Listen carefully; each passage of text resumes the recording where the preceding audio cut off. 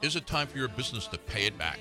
Hello, I'm William Eastman, executive producer of Richmond Biz Live. And if this is your challenge as a business owner, then don't miss a single show. Either listen live at 10 o'clock every Saturday on WLEE News Talk 990 or download our podcast at RichmondBIZLive.com. Every show, we tackle those issues in marketing, sales, people, customers, and finance that are limiting your success. If it's time to get paid back for your years of investment and sacrifice, join us this Saturday at 10 o'clock for Richmond Biz Live. And we're live, and it isn't Saturday, it's Friday. As a business owner, I know what it's like to have a whole list of little things that are important but don't get done, and then you wind up doing stuff like this. So anyway, this is Richmond Biz Live, recording live and recording from the studios of WLE News Talk 990. It is 12:06 in beautiful Richmond, getting ready for Halloween today. And so let me talk a little bit about the show, and then we'll get started and really what we are for. And we got a number of calls in. I think, Ryan, you got a few last week on Jack's show about, we should talk about entrepreneurs and startups. Is that true? Absolutely, yeah. Yeah. So and so what I want to say to anybody out there who has either just started a business or is thinking about starting a business, everything that we cover here is relevant. It's a matter of what stage of the business that you're in.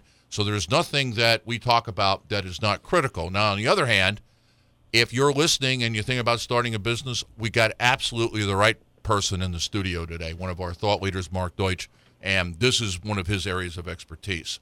But really, what we did with the show is we felt as if there was plenty of resources available to people in the startup area, and where the greatest lack of help was with those businesses that have a legacy, that have been around for a few years. And as an owner, I know what it's like to have 6 startups. 2 of them were pretty successful, and we made a lot of money. 2 that bombed and took all the money that we made. And then 2 that were kind of mitts and mitzes, that we'd say up north. They kind of make it, and they kind of don't. They kind of just languish. And so, at least personally, I've experienced all of those outcomes. And one of the reasons I got into this particular area and focused on small business was I've been very successful as a large corporate consultant. I've helped a lot of companies get to where they were, and yet here I am. I was 2 for 6 on my track record on startups. Going, how could that be? And so that drove me over the last. What is this? This is almost 2015. The last 13 years, I've been kind of passionately on this tour. So, what are we? The show is Richmond Biz Live. We broadcast live every Friday at 12:06. I still got that Saturday in me. Here from the studios at WLE News Talk 990. The show is designed for business owners and delivered by business owners. And what we are is we are the number one business talk show in Richmond, and we're here to remove the obstacles, help you identify and remove the obstacles to growing and selling your business. Every week, we share years of practical research and experience gained from growing and selling businesses. Our methods are based upon self-financing your growth from zero to market leadership or even market dominance. Not that we're opposed to lines of credit or taking out loans or any of those type of things, but I think fundamentally is that if you can grow the business from cash, that puts you in a position that you can go borrow it. If you cannot grow the business from cash, the banks have a tendency to look at you going, no, I'm not going to give you any money. So who are we? We are recognized thought leaders in our field. We've all been there. We've built our own businesses. And basically what we're here to do is provide you 54 minutes of the most significant advice that you could receive during the week and what are the shortcuts to grow your company. So what you can watch us, you can listen, you can join. How do you watch? Well, you can watch and listen. One is you can go to our website, which is RichmondBIZLive, BIZLIVE.com. And you can watch us from there on the streaming video, and you'll be right here into the studio. Or you can listen streamed over the web. Obviously, if you're listening here, you know how to do that.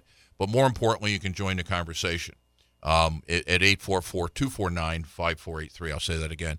844, by the way, this is toll-free, 844-249-5483 or 844.BIZLIVE, BizLive.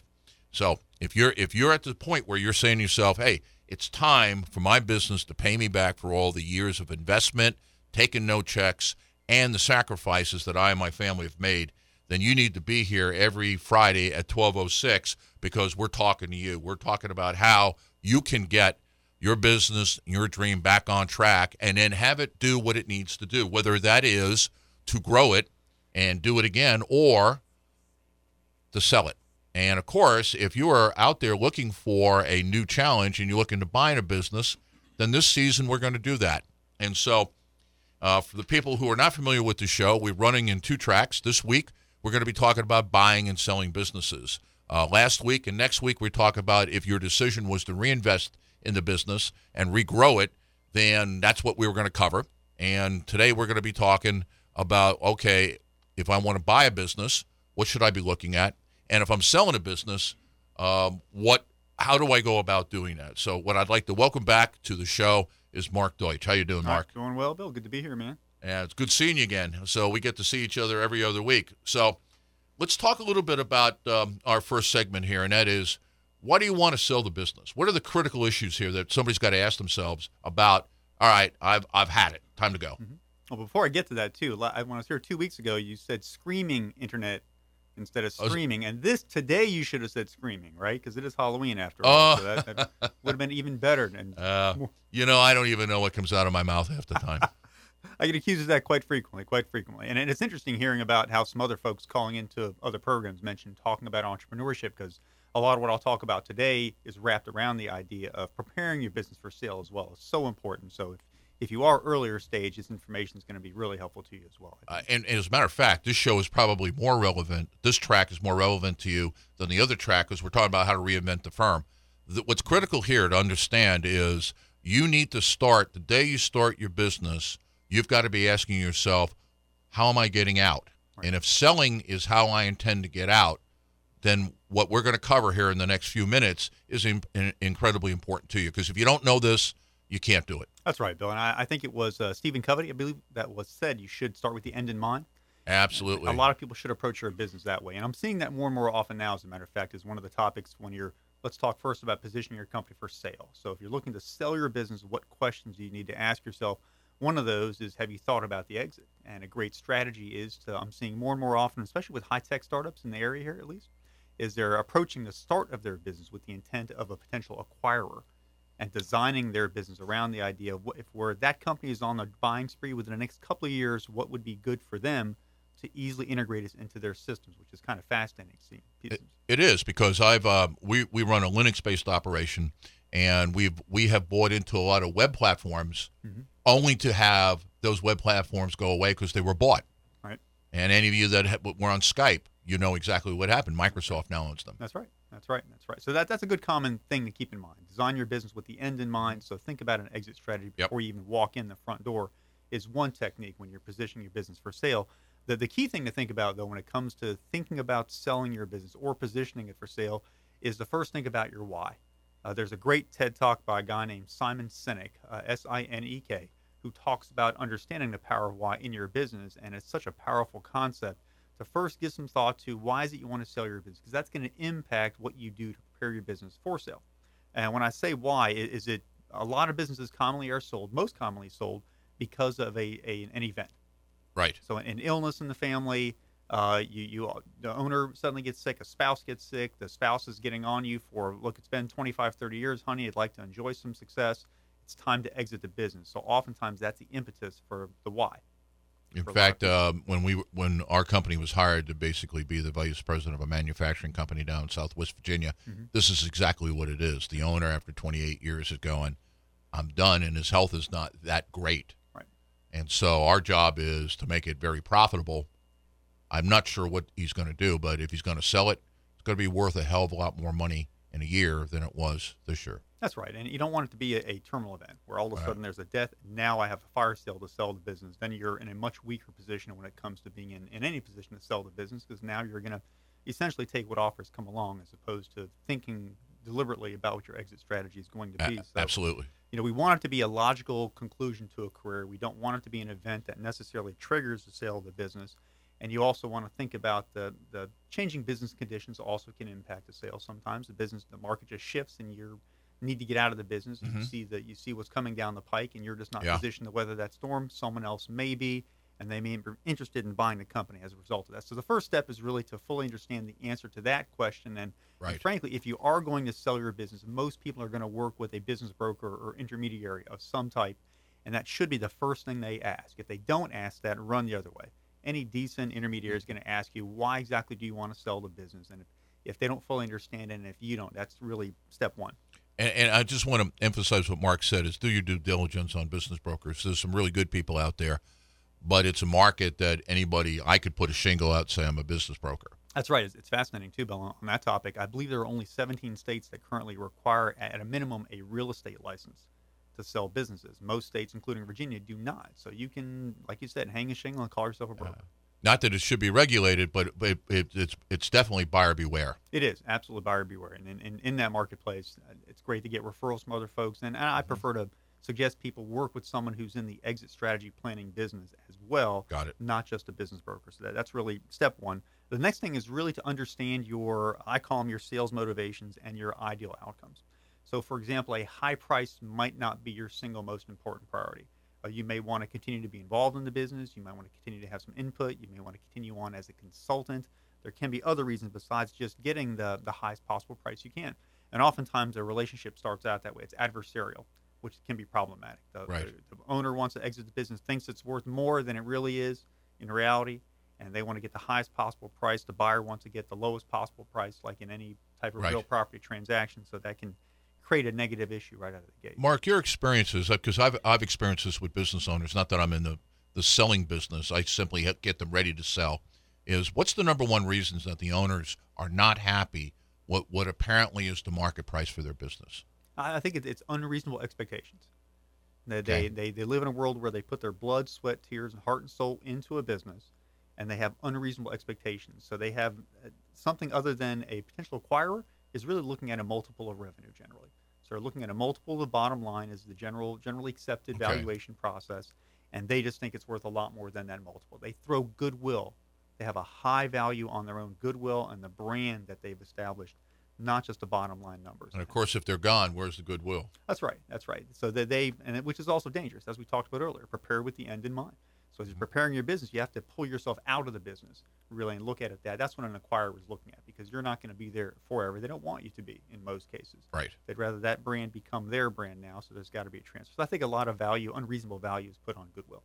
Okay, got it. And brand equity as well. So also a lot of people look at, rightfully so, treat their business as their baby. So it's like an adoption. I'm having to give my kid up here that I've raised through all the hard times. I've put up with all the heartache and heartbreak, and now I'm going to give that baby to somebody else. Of course, it's illegal to sell babies, at least in the United States, right? But in this case, I'm selling my baby to someone else, and now they're going to take it over from here and take them to another layer of adulthood and to another layer of maturity. So I also have to be mentally able to admit that someone else can do a better job than I'm doing with my business, or I'm ready to move on. So the psychological factors. And that is a huge one for a lot of owners to overcome. It is. And they also, a lot of people don't think about how the sale is going to impact our lives going forward. So you also have to give that some thought. What's the impact going to be? Now, for example, my partner that I'm working with on the American Small Business Research Institute, Rick Grossberg, who we heard from a couple weeks ago, he found when he exited a business he had built over the course of more than 25 years, the morning after, woke up and said, now, this is nice. I got a nice check in my bank account, but where do I go now? What do I do? And not having a place to go, the psychological impact of that can't be underestimated as well. Yes. So if you're thinking about, again, selling, transitioning, it is a very emotional process to turn your baby over to someone else, understand the dynamics of what people are looking for, and just the fact that you're going to negotiate from the other side of the table from someone else, and also to fully appreciate and understand that, what am I going to do tomorrow? What am I going to do with my time? Which is a good reason to leave a business. It's just I want to move on to do something else, which is a great reason to sell your business.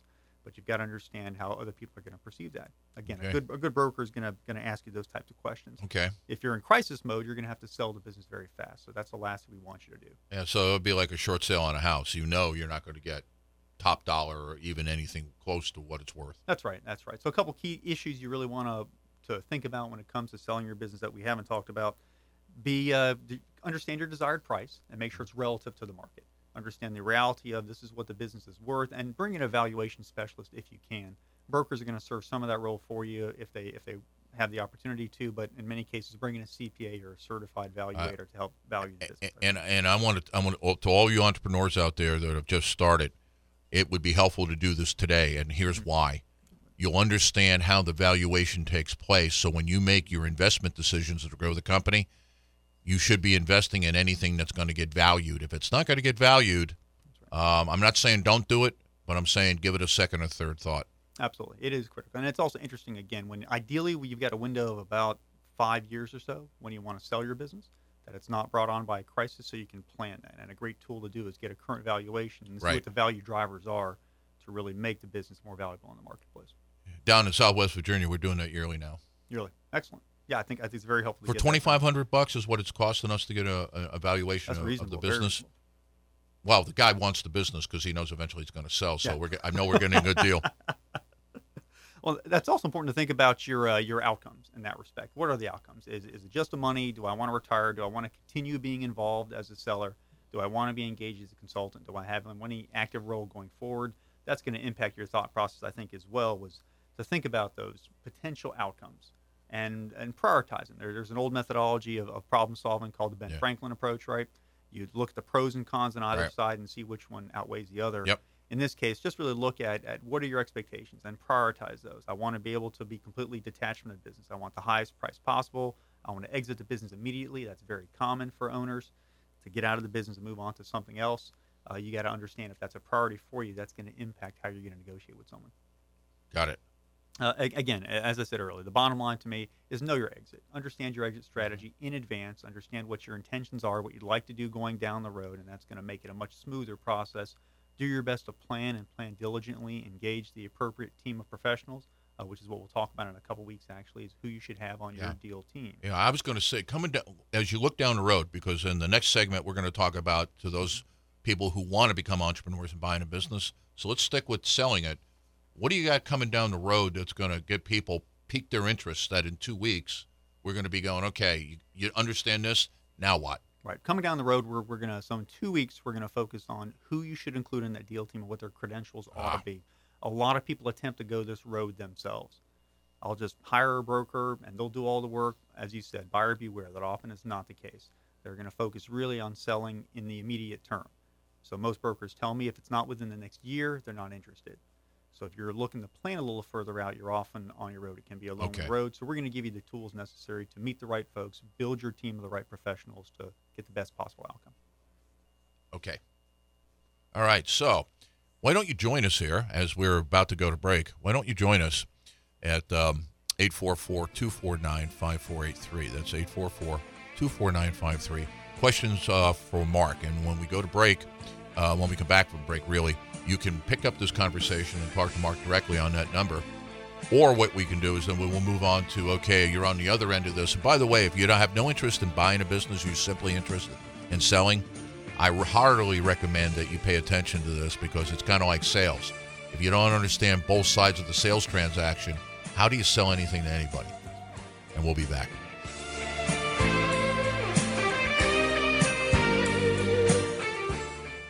So what exactly is this Gangplank RVA thing I'm hearing about all over town?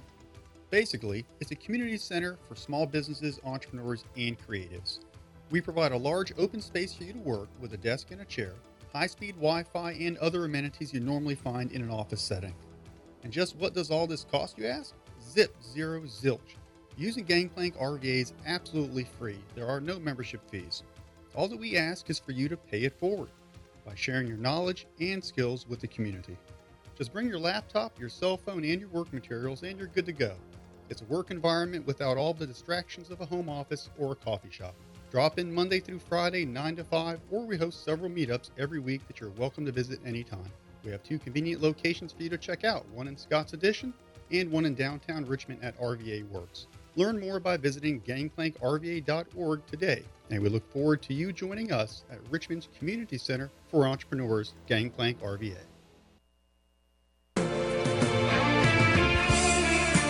And we're back. This is WLE News Talk 990. The show is Richmond Biz Live, and you have some options. If you're listening here, obviously, you don't need the web, but if you want to go to the web and stream us, I guess Mark said scream us, You can go to www.RichmondBIZLIVE.com, and on the front page you will see video, and if you click that, that'll take you right to our webcam. The audio, if you click that, will take you to our library of podcasts and previous shows, and then on the last one is text. It'll take you to some of the materials that we are providing to you so that you can grow your business. One way to look at it, this website gives you access to an MBA in growing and selling your company. So we're back with Mark Deutsch in the studio. Jump in 844-249-5483. That's 844-249-5483. Mark, is there anything you want to do to kind of conclude the segment on selling the business, or are we ready to now move to the other side of the equation? I think we're ready to move to the other side. All right, so now for those of you who got money in your pocket and it's burning a hole, and you're thinking about, I could invest it and get maybe a 5, 6, 7% return, or maybe I could buy a company and get 20, 30%. Let's go there. That's right. Absolutely. And that's a great way to start, I think, Bill, because that's probably one of the best reasons to buy a business, is to look at a much better way to secure a financial future. And one of my own perspectives, I talked with someone this morning, in fact, about wanting some help getting a job. And there was a young man, there was his father and his son who was 12 years old in the conversation. He wants to encourage his son to become an entrepreneur. So as far as finding a job, I'm the wrong guy. I'm just not a believer. If you want to build wealth in any country, especially in America, you need to own your own business. A great way to do it as opposed to working for someone else. The only exception to that is if you got a sales job driven by commission, because then you can do the same thing as the business owner. You can decide how big the check is by what you sell. Man, that is right. And you can work for a good business owner that appreciates that and doesn't say, you can't make more money than I do, Bill. We're going to stop you at $250,000 because. But that is true. If you want to determine the size of your check, you better get your own business. Absolutely. And also, as a lifelong salesperson, that's one of the most critical features. I think the best entrepreneurs tend to be the ones that understand that they have to be a salesperson. The one that if you're more of an operations person and can't find a good salesperson, you're not good at marketing your business, you're unfortunately not going to do well. And I think a lot of people don't think about that when they are interested in buying their own business. Really, the first step in considering to buy a business is to, as I said in the earlier part of our segment, same process, understand why. Mm-hmm. Well, what is your why? Why exactly do you want to buy a business? And if it's just because you're having a bad day at work and you want to replace your job with buying a job, which a lot of people do, they buy a business and only replace their job in doing so, just understand that going in. Don't have the expectations that I'm going to become a multimillionaire by getting into this business. I'm currently a tech working for an HVAC company. I think I can do a better job. I leave. I go out and get my own truck and start my own business. You better understand, in most cases, you're just buying a job rather than having the skill set to truly build a business. If it's never more than you and a helper, in this particular scenario, you're creating a job, not a company. That's right, and that's okay. Yeah. You just need to understand that's really the majority of companies out there are smaller businesses. They tend to be less than a few employees, so that's typically that scenario. That's right, and they're not that interested in growing, because that means that they'd have to hire people. They're more interested in, how do I improve my margin? Because I'm only going to be able to sell X, so I've got to make more per sale. That's right. And it's also why it's critical to have and this applies in any business, a solo or 100-person organization or 1,000-person organization. And that is to be passionate about what you're going to do. I find a lot of people, one of the reasons they want to buy business is very strategic. Most buys tend to be strategic buys. They come into a situation to buy a business, they think they can add more value to it and increase the value of that business. At the same time, they don't have a passion for that business. In most cases, especially the small business community. Right. The business that are less than 10 million in size, for example, less than 50 million even, you've got to have the interest in the business, I think, as you're experiencing as well. Multi-million-dollar business, you got to roll your sleeves up and get dirty. You don't simply come in and start directing traffic and sit back in your office and eat bonbons. It's not going to happen. Yeah, since I've been made VP, now I'm on my 5th month. It's been incredible. I've built things that I didn't know how to build until I built them. I've done installations that I didn't know how to do, but now I know how to install. Right. And simply the reason is that you must. You cannot. You're not big enough to have the resources laying around to get something done. If you don't have passion for what you do, then it's going to be a long day. It is, and a lot of people also buy a franchise. Right. As their choice of that's a great business model. And what's the upside of buying a franchise? The upside is interesting. You have great systems. And what a lot of businesses lack. A lot of smaller businesses don't have policies, procedures, systems, structure, ways to operate the business that don't have any help when they have challenges. Franchise is one of the businesses that I own is BNI. It's one of the world's largest, Right. the world's largest franchise. Well, in fact, that's how we met. It was through BNI. I don't know, 5-6 years ago. Yeah. It is. It's a great franchise in over 50 countries now, over 600 franchisees. Very large organization, but I get a lot of support when I have challenges. And we kind of joke about it, but there's a policy procedure for everything in BNI. So everything's covered. So I don't have to make it up myself. That's right. Now, on the other hand, is that you want to be a freewheeling entrepreneur and do what you want to do. That's right. You probably shouldn't buy a franchise because you will get fired. That's right. They'll come take it and probably not give you any money back. That's right. It is not fun when that happens. And also the downside is I'm paying someone else a percentage of my sales. You pay what's called a royalty, which is on the top of your sales. So it doesn't matter necessarily if you make money. You better believe the franchise. It's like the Roman Empire. You pay tribute to the emperor. You do pay tribute. That's for sure. Good way to look at it. I'll have to pass that on to my emperor okay. here. And it's a great process, I think. A lot of people acquire the franchise, but again, don't have the passion for it and assume that I'm buying a franchise. I've got all the policies, procedures, all the books on how to do it. I can just buy it and retire to the beach and enjoy my income. That's not the way it works. No. I don't know of a business. I have never seen a business where the owner could do that. Because what will happen is that the attitude of the business is a reflection of the leadership of the business. Right. And if you're hands off, I guarantee you that attitude will permeate the organization. That's right. Well, one of the best strategies I see when you're considering buying a business is to, as I said earlier, roll your sleeves up. So even as a potential acquirer of a business, it's really great to shadow the business, get engaged in the business, work with the owner, work with their team, in order to see exactly what the business entails. Shadow them for a couple days, a week, and see exactly what is involved. Those folks have a realistic expectation. I know a franchise, again, that my partner Rick Grossberg was involved in, Architect. What they would do is their last step in their franchise sales process was to talk you out of it. Right. It was very powerful to say, we want to convince you every reason why you shouldn't do this so you fully understand what's going to be involved, and there are no surprises. And in most cases, in fact, Rick shares that they would sell themselves even harder. Well, by God, you're going to work long hours. You're going to work 18 hours a day consistently to make this happen. Well, you're sure you're ready for that? Yeah, I'm ready for that. I can do it. So it was interesting seeing the process. And I do the same thing oftentimes in my business. Talk people out of it. It's very rewarding. I'm a big advocate of it. At the same time, you've got to have realistic expectations when you're looking to acquire a business. And similar to selling a business, understand part of your reason why. Are you just looking to do something different than you're currently doing? So when I acquired a half dozen businesses that I've acquired, that was generally what I was looking to do. I was interested in another industry, interested in a rapid growth business. I really enjoyed that hockey stick style growth, that explosive growth. That's what I enjoy the most. So when a business tends to plateau is when I would tend to either sell it or have someone else run it. So you're a serial entrepreneur. I am a serial entrepreneur. Absolutely. I love being involved in multiple entities. Again, I love that growth, and when I see a steady annuitized revenue stream, so the business is making money, in my case, I don't like to sell those businesses off. I generally prefer to have someone else operate them for me who is interested in being an employee rather than being a business owner. And Mark has got an interesting insight there, because the issue of, and in the off weeks when you're not here and we're talking about reinventing the business, one of the things to consider is you reinvent the business to be acquired, because one of the ways, I wouldn't say one of the ways, the major way that most larger companies grow is an acquisition. Right. They don't reinvent the firm. They just buy the pieces that are missing, number one, or number two. They see a new potential proprietary technology on the horizon going, oh, let's go get this first, and then lock it down, and at least for a couple of years we got to have the industry standard and everybody's got to come to us. So certainly for those of you who are more thinking about reinventing the company, this is something to consider. If you reinvent the company, at some point you are going to get out.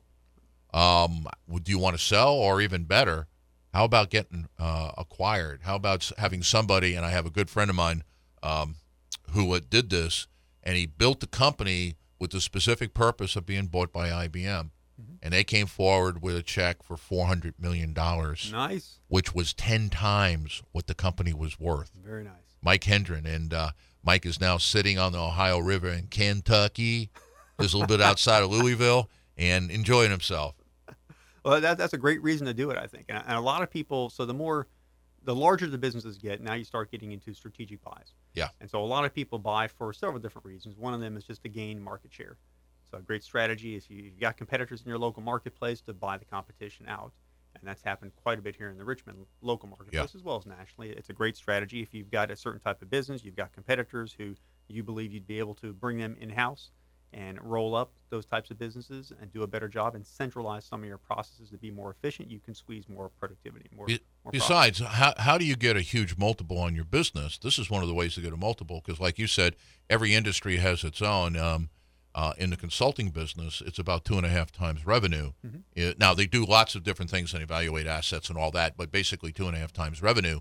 Well, if you want to get 10 times revenue out of that type of business, you better have something that is proprietary and up and coming, because that's how you're not going to sell it to somebody who's getting into the business and make a lot of money. You're going to make your money by selling it who somebody is either in the space or wants to get in the space and they really know what they're doing and they really see the value of what you're doing. That's when you may actually go, God, I am getting paid back for the years of sacrifice and investment. That's right. That's why it's so important to look at, as you said, both sides of the equation, the buy as well as sell side of the equation. And in respect to the buying side, when you are looking at businesses, that's a great way to look at the market, is if you can see the market on a more of a 30,000-foot view. Yeah. So I can see I've got a bunch of printing companies, for example, is a good example here in the local marketplace. Lots of small, broken up, fraction marketplace. If I could come in and acquire this company, make it more profitable, and a year later buy this one and buy this one, I can secure more market share and gain more profitability in the marketplace. So a lot of people don't just look at one individual purchase, but look at multiple purchases over time. And in many cases, you can use the financing from one to finance the next one as well. So which is a great strategy, I find. So that's a great way to approach an acquisition if you have an existing business. Business stability is also a great reason. If you have a business that's having some challenges and you know if you acquired this other type of business, it could really supplement what you're doing. And an acquisition is often the best way to go. I know when I acquired my last 2 businesses, that was my perspective, was that I really I felt I could do a lot more to the business, that the owner had plateaued and was looking at a way that someone else could take and grow the business. They were at a place where they wanted to exit. I was in a place where I wanted to grow and felt I could do that and did it successfully. Which is great. And also is that if that owner had not been thinking from the beginning, like we talked about in the last segment, about the valuation of the business, more than likely you're getting a pretty good deal. That's right. And it is challenging nowadays. And it's also interesting to note that the marketplace currently is much more of a buyer's market. So, and there's continued to be for some time, I think. So the really strong companies, as a seller, you've got to do a great job of positioning your company for sale because of the glut of businesses, especially with baby boomers really hitting baby boomer status and wanting to sell their businesses. Buyers really have to be aware. There's a lot of businesses out there in the marketplace, so you're really in a driver's seat. So if you have the ability to secure and finance an acquisition, you're really going to have your pick of the litter. So it's a great time to be a business buyer. That's quite true. In fact, a lot of the boomers are finding 2 things. One is they can't sell because of a glut in the market, and number 2, when they look at their retirement, a lot of them are going, I can't sell, not because I can't get good money for it, but I may need to stay another 10 years to make sure I've got anything for retirement. That's right. I can't sell. It's not financial. I've heard that many times a week. Yeah. Unfortunately, so it's a tough position to be in. But hopefully today we've had a chance to cover really both sides of that equation. Understanding the most critical part of this process is why you want to buy, why you want to sell, and how to make sure you put the right pieces in place and get the right dynamics happening for you, so you maximize on either side of that equation, selling or buying.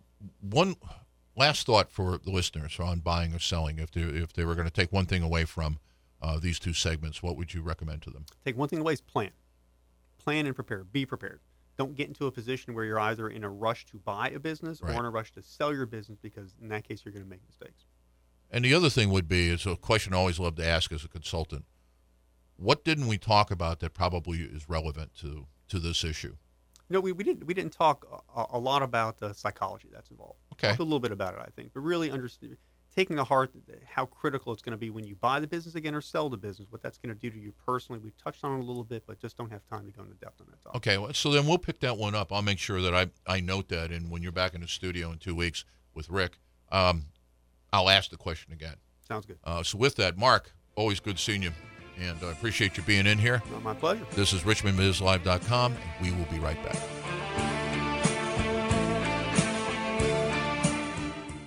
So what exactly is this Gangplank RVA thing I'm hearing about all over town?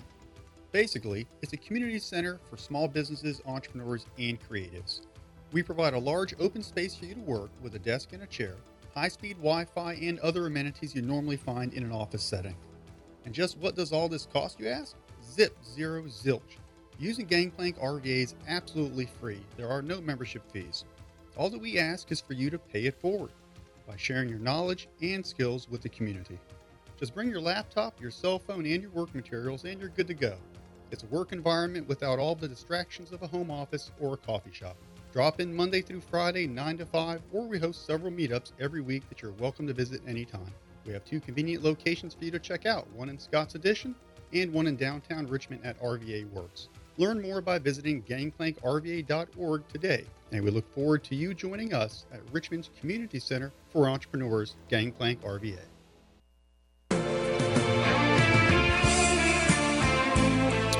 And this is Richmond Biz Live at WLEE News Talk 990 at the studios in beautiful downtown Richmond.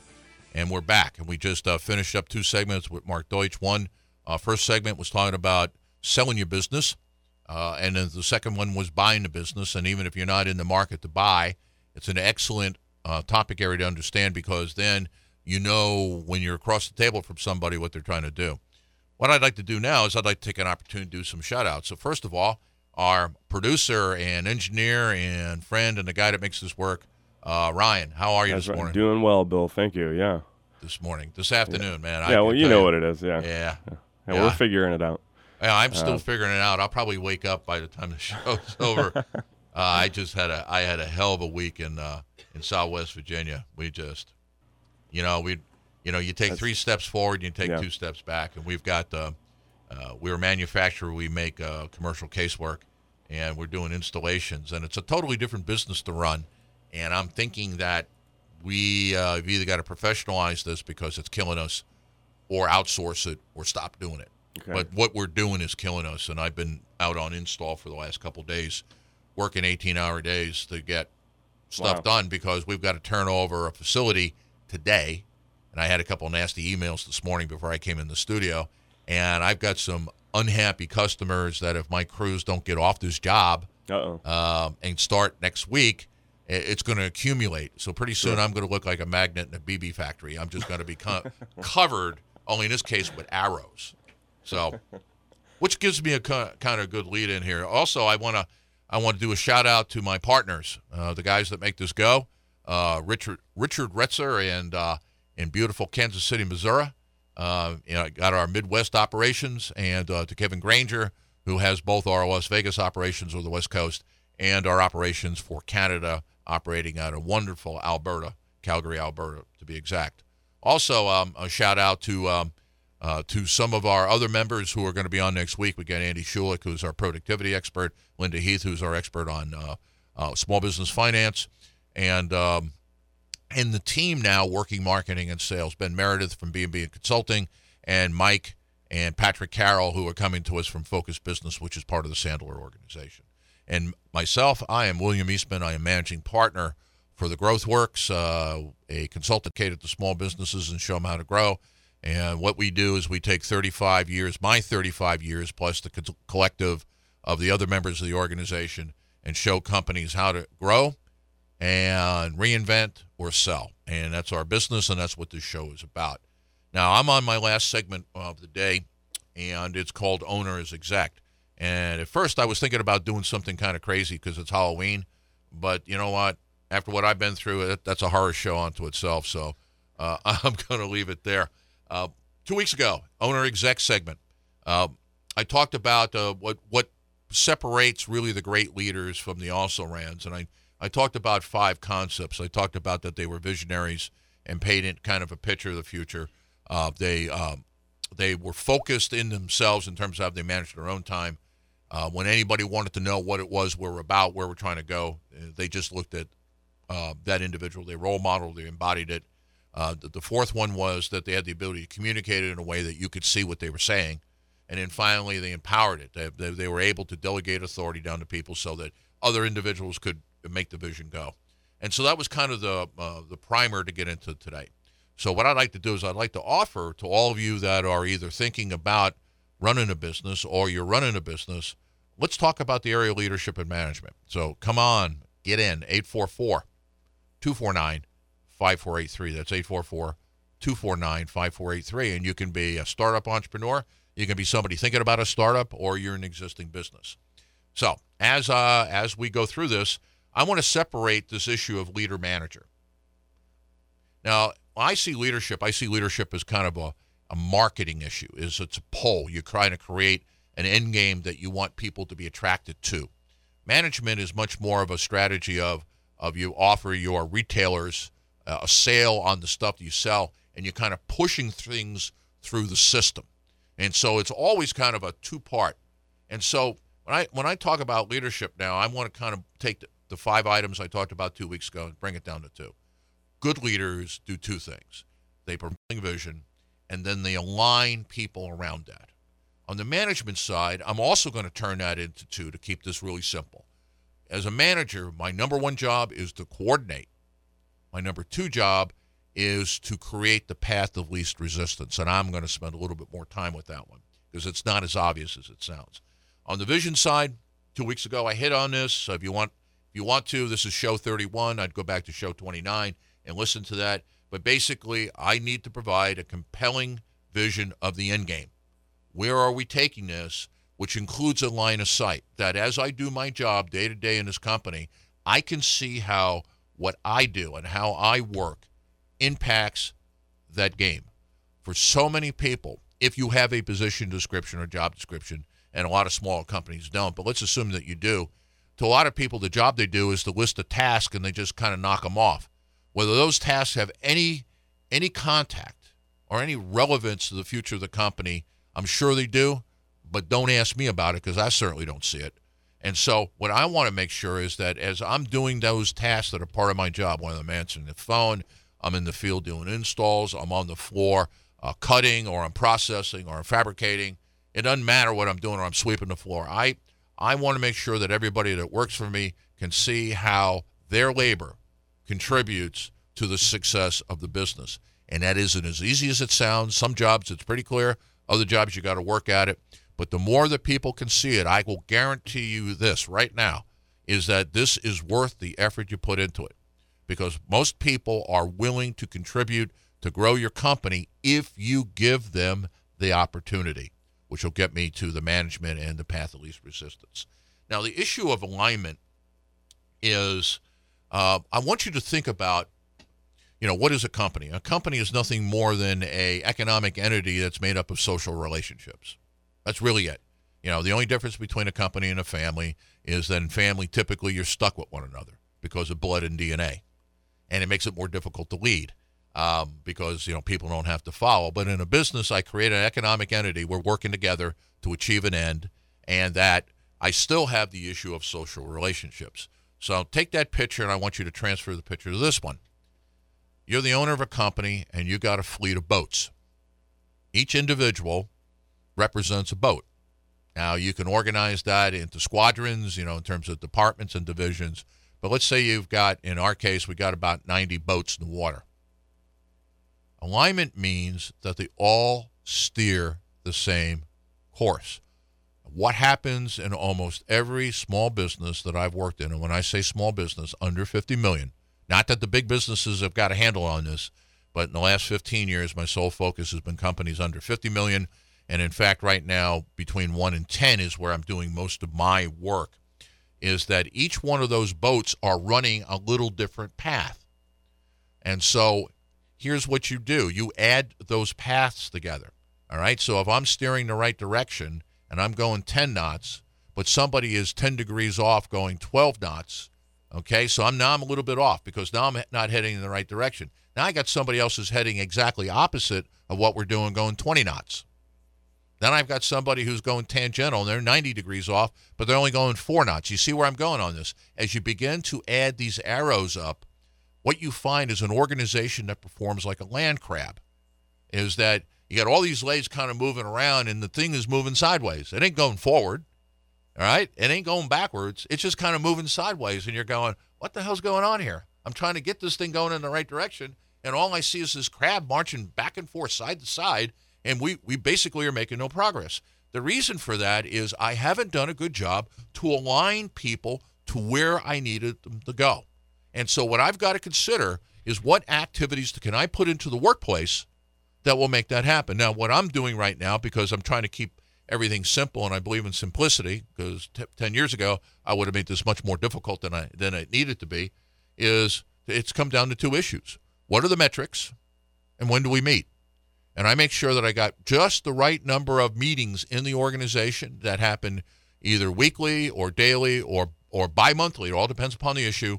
And those meetings are only about discussion of a set of metrics and what are you going to do about it. That's my way of making sure that I can add the vectors. I can add all the arrows of all the boats, and what that means is I've got most everything heading in the right direction. Now, on the manager side, how do I pull that off? Now that I've kind of done this from a macro or a strategic or from 10,000 feet, however you want to say it, all right, let's talk about what it looks like on the ground. So that gets me into the coordination piece. And a role as a manager, number one, is to coordinate to get the right people deployed on the right stuff at the right time. It's all about making resource allocations because, especially in a small business, I don't have a lot of resources. I certainly don't have a lot of money. I certainly don't have a lot of bodies laying around. And if you look at energy, your energy as the owner, you look at time that we've got, the time frames that work's got to get done, is that what I have to make sure is that we're making the right decisions of who to put where and when do we put them on those jobs. And so what my manager is, I want to get away from this traditional planning and controlling and scheduling and measuring and all the things that if you went to school for a management degree, they taught you. Yeah, that stuff's important, but the bottom line is my number one management job is to coordinate to get the right resources at the right time in the right spot. I do that, and then what I'll do is I'll get the type of alignment that I need in the organization. And then the last one is this issue of the path of least resistance. Is what I got to understand is that people will always try to find the easiest way to something. People are like electricity. And anybody that's worked with electricity knows that electricity will flow to the area of the least resistance. Okay? That's just the nature of it. And so it's the same with people. So here's the question to ask yourself, business owner, entrepreneur, president, vice president, or even department head. Are people in the company successful because of you or the organization of your systems and processes, or are they successful in spite of? And I'll be willing to take bets from anybody calling in, and I'll bet you out of 100 bets, I win 99 of them, is that what everybody will say, I'm successful here in spite of the organization, that nothing here is designed to make this work well. And so I've got to make people take the most difficult path and road to be successful. So this issue of the path of least resistance is, how do I make it easy for people to do the right thing? Because, if I make it easy for them to do the right thing, more than likely they'll do the right thing. And I won't have to either bribe them with money or praise. I won't have to get out my whip and beat on them and use punishment and coercion to get it done. If you are spending a lot of time and energy cajoling people or using some sort of coercion and threats to get the behavior you want to see, that should be telling you that you are making people go on a path that has a high amount of resistance. For everybody that has an electric range or electric stove, how do you think those plates heat up? They use materials that have high resistance to electrical energy. So what happens is they grow hot. They start to heat up because electricity does not pass through them easily. What happens on the job when you make doing the right thing difficult? They begin to heat up. And then pretty soon what you've got is you've got real attitude and performance issues. So to me, to kind of close this thought out, as I've summarized it, is that as a leader, I need to make sure that I have a positive, compelling vision of where I'm taking this company, and it's got to be more than, I'm going to make a ton of money and I'm going to sell it for 5 times the multiple. It's got to be compelling and mean something to everybody in the company, and that as an individual, I have to have line of sight to it. Number 2 is I have to make sure that I have set up the right type of mechanism so that people have an opportunity to see what everybody else is doing, and I can gain alignment around the resources, which gets me to my first step of management. Now I'm making a transition to being a day-to-day manager in that my job is to coordinate to make sure that I've got the right people in the right place at the right time. And I can tell you is that, and I'm living through it right now, I've got parts of the business that the way we solve problems is we throw bodies at it. We throw overtime. We put people on the job who don't know what they're doing, and actually we're adding to the amount of time it's taken to get it done, because if they're going to be somewhat productive, I got to use my best people to tell them what to do, and my best people aren't doing what they can do. And so this whole issue about coordination is absolutely essential to run the business correctly, to get that final cost savings that I need to get out of the business, and finally understand is that coordination will be simple or hard depending upon the path of least resistance. And how do I make my company the type of company where doing the right thing is the easiest thing to do and doing it wrong is the most difficult thing to do? And I think if you ask yourself that question, especially if you engage the people around you in that conversation, I think you'll get the answer to it. So my owner is exec. That's my piece for today. And again, for those of you out there, your business owners, the reason for this segment is that if you were an escapee from a large corporation, what you know is as you work your way through the organization and get promoted, you have to get a change of behavior. And so if you're a first-line supervisor, like I started off as a worker, then I was a supervisor, then I moved into middle management. If I hadn't changed my behavior from worker to first-line supervisor, I wouldn't have kept my job very long. And then when I moved from first-line supervision to middle management, if I didn't change my approach and style, I would have been demoted back to first-line supervision. And then finally, when I made the executive ranks, if I acted like a middle manager, I wouldn't have stayed there very long. So what you learn in a large corporation is that as you get promoted, you have to change your approach. Business owners, on the other hand, as you grow the business, you've got to do exactly the same thing, is that when you start the company, it's a command and control company. It's a hub and spoke system where the owner is the hub, all the employees are spokes, and then pretty soon when you get around 10, 15 people, you find out you can't do that. And so then what happens is you move from managing people to putting processes in place, and what you do is you either manage or, hopefully you've added a few people, you've got some managers in the organization, and what they're going to do is they're going to manage to make sure that the processes are built. If you get that done, then finally you get to reap the rewards of this investment. And the rewards of this investment is that you can run a results-based company because you know the processes are in place. Then what we're going to say is that here are the results that we need weekly, monthly, quarterly, again, depending upon your business. And then pretty soon you are where you need to be. And then finally, the last style of a leader, and that's where we are in this reinvention, is you lead by teams. You put together project teams of inside and outside experts, and that's how you manage the business. So basically, you go from directing to building processes to managing by results and finally building teams around that. And so with that, what I'd like to say is I'd like to say to everybody out there, be safe tonight. Have some fun. You want to come visit us, we live on the street on Hanover that is closed, and so I'm expecting about 5,000 people tonight. And if not, then I'll see you next Friday. Wealth and prosperity.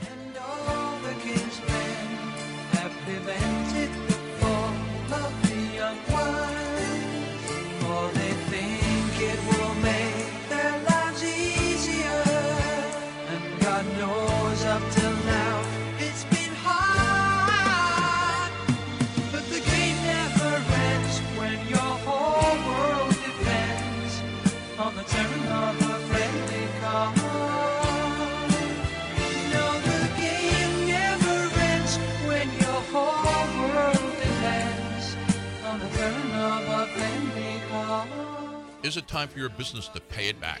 Hello, I'm William Eastman, executive producer of Richmond Biz Live. And if this is your challenge as a business owner, then don't miss a single show. Either listen live at 10 o'clock every Saturday on WLEE News Talk 990 or download our podcast at RichmondBIZLive.com. Every show, we tackle those issues in marketing, sales, people, customers, and finance that are limiting your success. If it's time to get paid back for your years of investment and sacrifice, join us this Saturday at 10 o'clock for Richmond Biz Live.